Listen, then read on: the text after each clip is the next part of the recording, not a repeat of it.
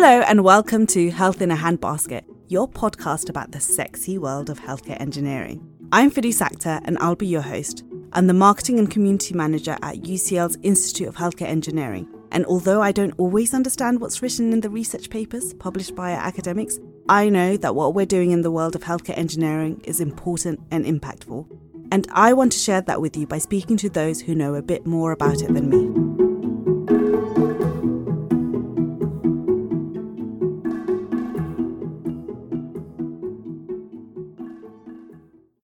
Hi again and welcome to Health in a Handbasket. I'm your host Firdous, Marketing and Community Manager at the Institute of Healthcare Engineering. And in this podcast, we sit down with an expert to learn about all the wonderful and impactful things happening in healthcare engineering. So today we're picking out the topic of machine learning and AI from our handbasket. It's a contentious topic these days, but we're using it every day. If you're unlocking your phone with Face ID, then that's a form of AI. Or, I'm showing my age a little bit here. Snapchat's new AI chatbot, I used it the other day and I had a really nice chat with the AI where I told them about this podcast and they wished me good luck and I told them about my life and it was very interesting. I'm sure you've seen all the raging debate about AI being the end of the human race and how we're going to lose our jobs and all of that stuff. But today we're speaking to Peter Woodward-Court, who will be covering his work on AI in the healthcare sector and how it works and how it can be used to diagnose certain conditions. Peter is a clinical doctor currently undertaking a PhD at UCL in AI-enabled healthcare systems. His research involves looking at the role of synthetic data to train machine learning models, which could improve the performance of AI decision-making tools. So Peter, what do you do? So thanks very much for that introduction. I'm a clinician by background. I spent a few years now working as a doctor on the wards, but I've decided to take some time out and am now doing a PhD at UCL looking at the interface of healthcare and machine learning. I always get a bit confused by this. So you can be a doctor and a PhD student at the same time? Does that mean you work part-time for each job? Yeah, that's right. So I was doing a full-time job as a doctor in a hospital, but then the PhD program I'm doing is now a full-time PhD. But I do spend a few days just to make sure I keep up my clinical skills and make sure that I'm maintaining all the sort of relevant professional qualifications I need to do. So you're a doctor or part-time doctor? At the moment, working part-time, I guess, but the plan is to go back. How did you get into the field of AI? How did you go from being a doctor full-time to now working in research? Yeah, so I think that when I was at medical school and during my early years working in the wards, I think that, I was really enjoying it and I was really engaged with what I was doing, but I guess I could see that there were some aspects in the way in which certain systems were running that maybe led me to think that maybe is this the best way in which we're operating? Could this thing be improved in some way? And I guess that around that time was when some of the early stuff looking at how we could use machine learning to try and solve some of these problems was coming about. And I guess as I was looking at that, I was thinking that, this does seem like a sensible approach, and I kind of was buying into the idea that machine learning could be a bit of a shift in how we operate and practice in medicine. So I think that sort of put the idea into my brain, and I was thinking what's going on here? Is this actually something that could be useful? And I felt like the answer was yes, and so I took some time after the beginning of my training to go and do a little research fellowship and explore what's going on here and spend some time looking at how learning the basics of machine learning and how it actually works in practice. And then, that was going really well. So I then applied to the PhD program at UCL and thankfully got in, and the rest is history. I really like that, you finding a passion or a niche and just going for it. It's kind of scary. So that's pretty cool. So what is machine learning? Yeah, it's a really good question. I think some of the difficulty that you're alluding to in the introduction comes from the fact that machine learning and artificial intelligence are terms that aren't necessarily super well defined or necessarily there's a universal agreement on exactly what they mean. But essentially, if I was going to summarize it, it's a way of using computers to make a sort of decision, if you like, which it improves on over time using a variety of different methods, which we can get into discussing. There are lots and lots of different subtypes, but maybe a helpful way of thinking about it in broad terms is to think of it in two categories. The first one is this idea of discriminative machine learning, which is essentially trying to say that you're trying to discriminate or separate two or more different groups of things that you're trying to work out. So I guess a classic example in that would be thinking about if you've got a bunch of images of something, let's say you've got an image of a dog and a cat, you can use machine learning to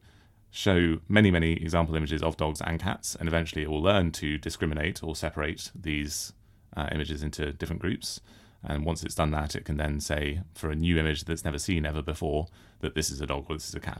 The other main category, although there are lots, is this idea of generative machine learning. The word is coming from the idea that you're generating new content that we haven't seen before. So I guess maybe some people who are listening will have come across ChatGPT, which is quite a new, exciting generative machine model, and that means it's producing new content as you interact with it. So for those who don't know, it's a kind of very advanced chatbot, probably like the Snapchat one you were talking about. And when you interact with it or ask it a question, it will produce an answer that to us makes sense and seems like you're almost talking to a human. So, I mean, in all this, we know that machines don't have brains, but they can formulate some pretty empathetic answers, I guess. So what does learning mean in this context?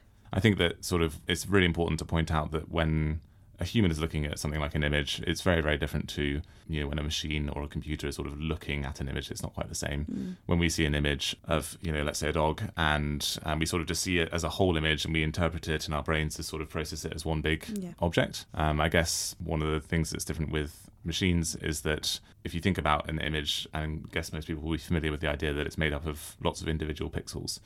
When we're talking about the resolution of an image, for example, we say it's like 512 by 512. That means there's 512 pixels going across and 512 pixels going down. All of those pixels are just one individual color, but because we're looking at it really far away and it's quite small, it looks like a coherent image to us. And the way in which computers look at that, again, in a sort of simplistic way, is that those images, those little bits of color that are pixels, those get converted for machine learning purposes into numbers.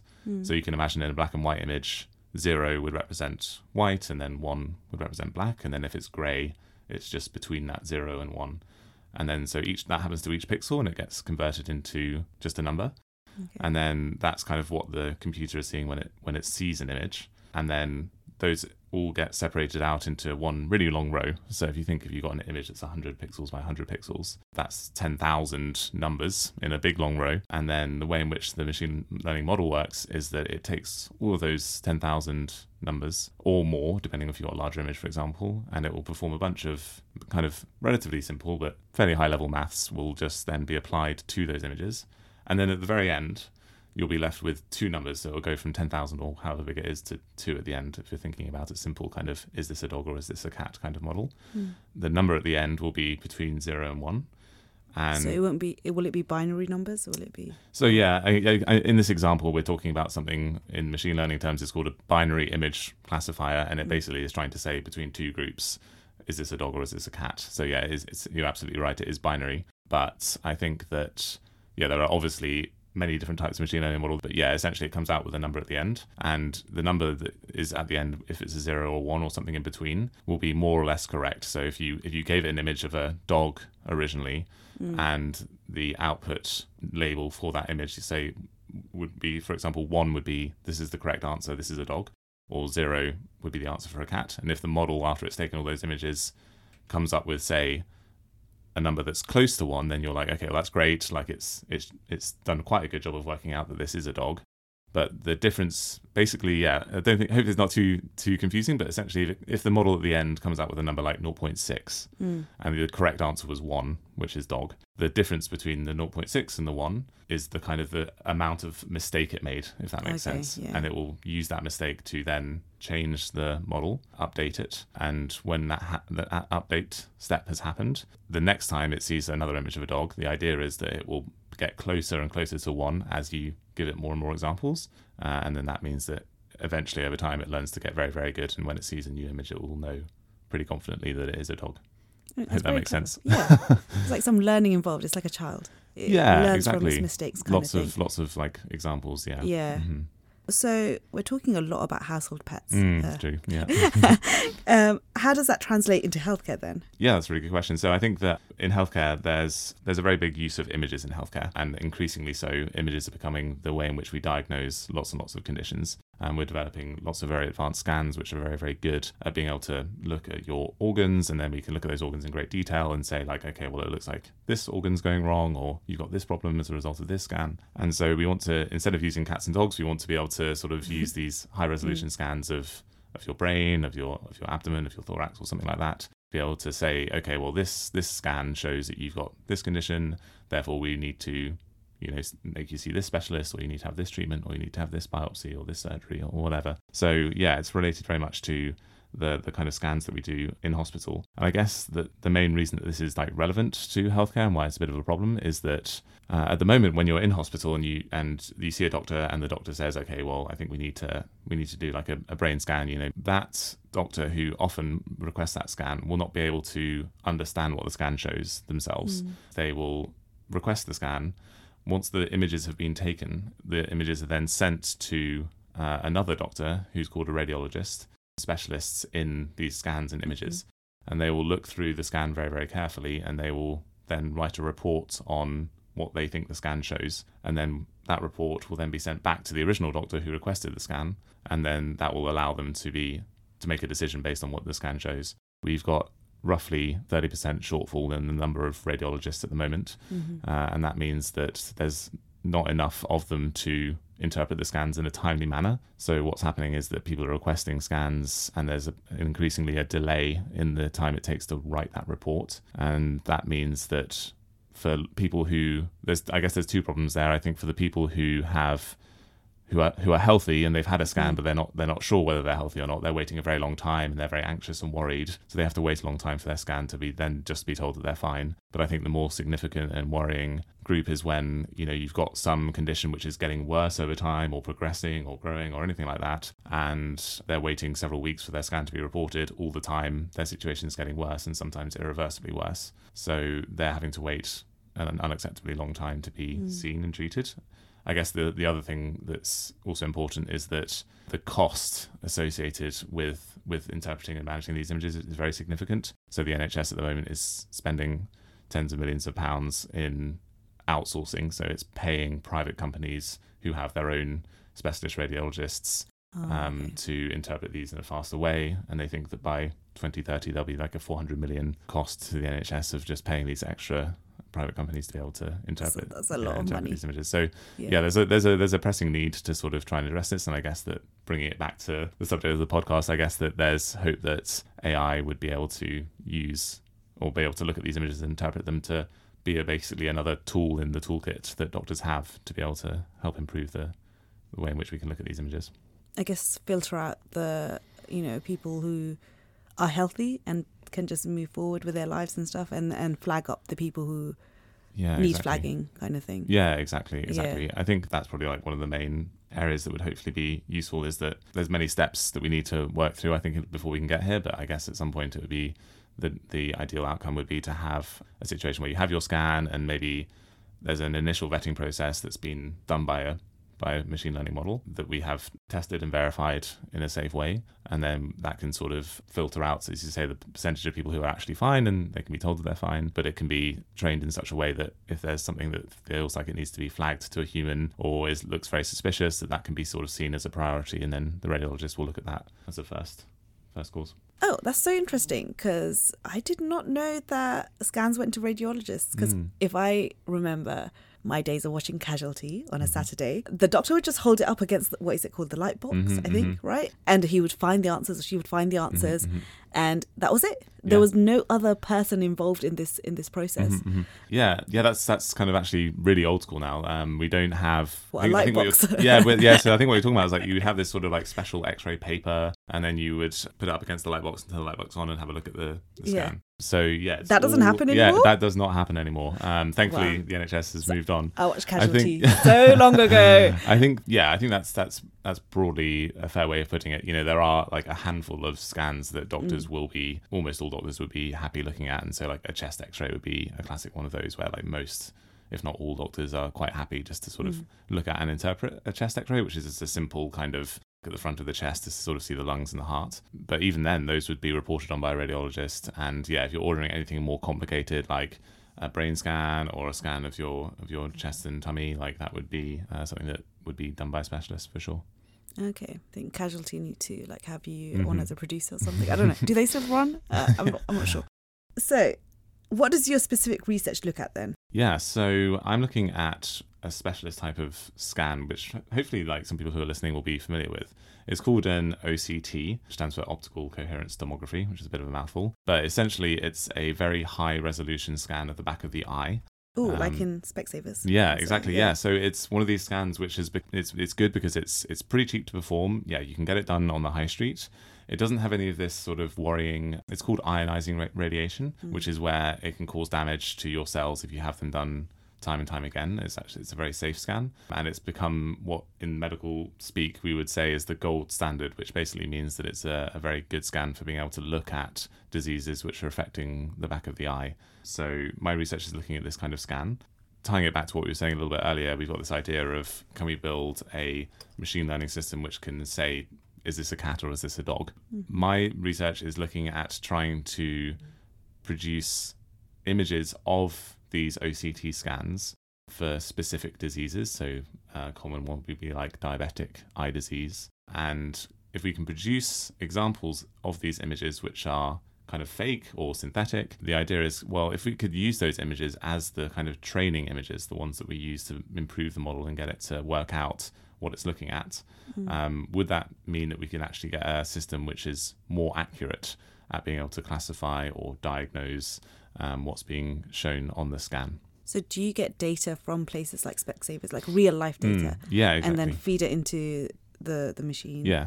And then it produces? That's exactly right, yeah. So we get images from data sets from various different hospitals, like Moorfields is where I'm currently working, and we can use those images that are of real eyes, and then we give a sufficient number of example images, and eventually the model that I'm using will then learn exactly how what those images look like, and then it can produce its own example version of that image. Using those examples, you hope to kind of diagnose like diabetic eye diseases quicker, and so exactly. And I guess it trains the person on Specsavers like to see it quicker, or like the computer will just see it quicker. Yeah, so I think that one of the things that's particularly we're kind of hoping for here is that lots of eye conditions are more or less common. So diabetic eye disease is really common, and that's quite useful for being able to train a model because we've got lots of example images. But one of the problems is that for patients who suffer with rarer diseases, the number of example images we have to train models is far, far fewer, because by virtue of the fact that the disease is much rarer. So if we can get as many images as we can of this rare disease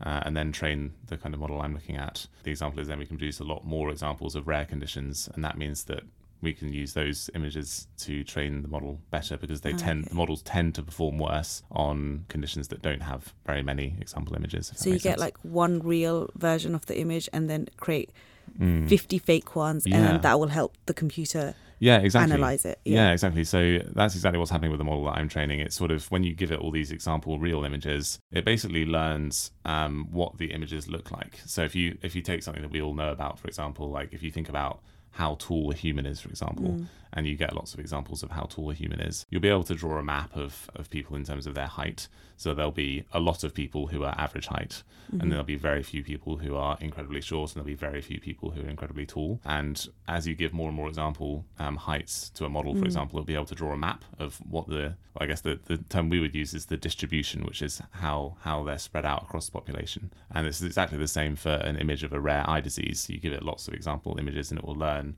okay, well, I can sort of see that sometimes the disease looks like this, or sometimes it looks like that, and it will draw its own map. And once it's learned how to draw its own map, you can then tell the model, like, okay, I want an image that looks like this kind of type of rare eye disease, or this type of rare eye disease, and it will be able to sort of create examples for you that you can then use it to train these other models I was talking about. That's super interesting. So computers training computers. So if I went to the hospital, I do have like an eye test coming up, but if I went to the hospital, would my data be used in this? How does it work? How do you get permission? Yeah, I think that's a really important question, actually. And there's a lot of discussion and debate amongst people who are like managing NHS data and how it's used, because I think the topic of consent is a really important one, especially when we're talking about using our own sort of personal data and discussing sort of what rights we have around how that is used and how it's shared. It will depend a bit on what kind of research you're doing and what kind of data you're using, whether it's sort of what we would call identifiable data, which means that this data is linked to a particular person, or if it's data that's anonymized, so it's data that we don't have any idea like who it's come from or sort of how to tie it back to a specific person. And there are various different rules around how that's used. But in general, you would be something that you want to have your patients consented for or be aware of, and then they would sort of give permission for their scans to be used. And I think that like that does tie back to the work that I'm doing, I guess, because the idea is that when we're generating synthetic data, this would be data that is something that would be, well, it would require more research to check for sure that it's all safe and verifiable and good to use. But with synthetic data, there's this idea that we could use that more freely, and it wouldn't be synthetic data, so it's not tied to any particular individual. And the idea is, well, maybe we could use that data, it would have less sort of restrictions, even though the restrictions are totally appropriate, on how that it could be shared and used for research more broadly and more widely. So yeah, it's a really important area to be thinking about. To a lot of people, I guess, who are listening to all these things about how bad AI can be. Is AI taking over everything? Is AI taking over the job of a radiologist in the hospital? So tell me a bit more about how disruptive, I guess, or how good AI can be. Yeah, I think in terms of how it will affect jobs, I don't think there's any sense in which it's going to replace the job of a radiologist anytime soon. I think that, as I was saying right at the beginning, radiologists they're qualified doctors and they've got a huge level of sort of clinical and contextual understanding. As I was kind of mentioning, it will be another tool in the toolkit where hopefully, depending on how we evaluate and go through these models in terms of how we test them and see how they perform, it'll be something that they can use to help them go through their workload in a more efficient and safer, faster way. As I was alluding to at the beginning, that would hopefully mean that for example, the amount of money the NHS has to spend on paying for these extra outsourced radiologists will drop, and it will mean that the cost and efficiency savings for the NHS will be very significant. But yeah, it will be used in context with working radiologists to be able to improve outcomes for patients. I guess my job will be safe too. I mean, I did use ChatGPT and it wasn't that great. Like, I think it's good as a starting point. And then I realized, hey, I can write better than this, like a lot better. Yeah, for sure. I think that I think I do buy into AI being something that is going to change the way in which jobs work in quite a significant way. But as you're saying, like it's the kind of thing where you can be like, well, I don't know much about this topic. Let's ask ChatGPT or whatever model you wish. Yeah, it's a good starting point, and it can come up with a series of helpful sort of bullet points which you might not have considered, or it can form a good structure at the start, and it can be used to sort of as to say, like improve your output and help you to write things that maybe you wouldn't have initially considered or whatever. And I think that even if there was, I don't think it's there yet, but even if it was to get to a stage where, there were jobs that needed to change quite a lot, I think often the kind of thing that it's doing is removing work which can be kind of menial or annoying or like tedious to write the same sort of boilerplate stuff over and over again. And it can sort of automate that stuff. And then that might mean that the job or the way in which the job operates changes slightly, or you do less of one thing or more of a sort of, human level thing more. And I think that could be good. So it's a kind of a way of sort of trying to adapt and consider how these things are changing, how we're working. Yeah, I mean, I think that's a good way to end things on a positive note. Thank you for joining us today, Peter. It was a super interesting conversation, and I hope everyone listening enjoyed it too. Thank you, Peter. I know you've got a little photography website, so I guess that in keeping with AI not taking over our jobs and stuff like that, it can't take over photography. Yeah, absolutely. And the niche that is as well. So yeah, follow Peter on Twitter. Yeah, I'm on Twitter at court.peter. And yeah, I think it's super important for people to be able to have their creative outlets and do their own individual hobbies. So yeah, I've got did a little bit of photography on the side and enjoy that. Yeah, it's good fun. Yeah, we'll put the Twitter handle and the photography website in the show notes so you can all check it out and see how amazing Peter's photography is. Thank you for joining us today, and speak to you soon, maybe out in UCL.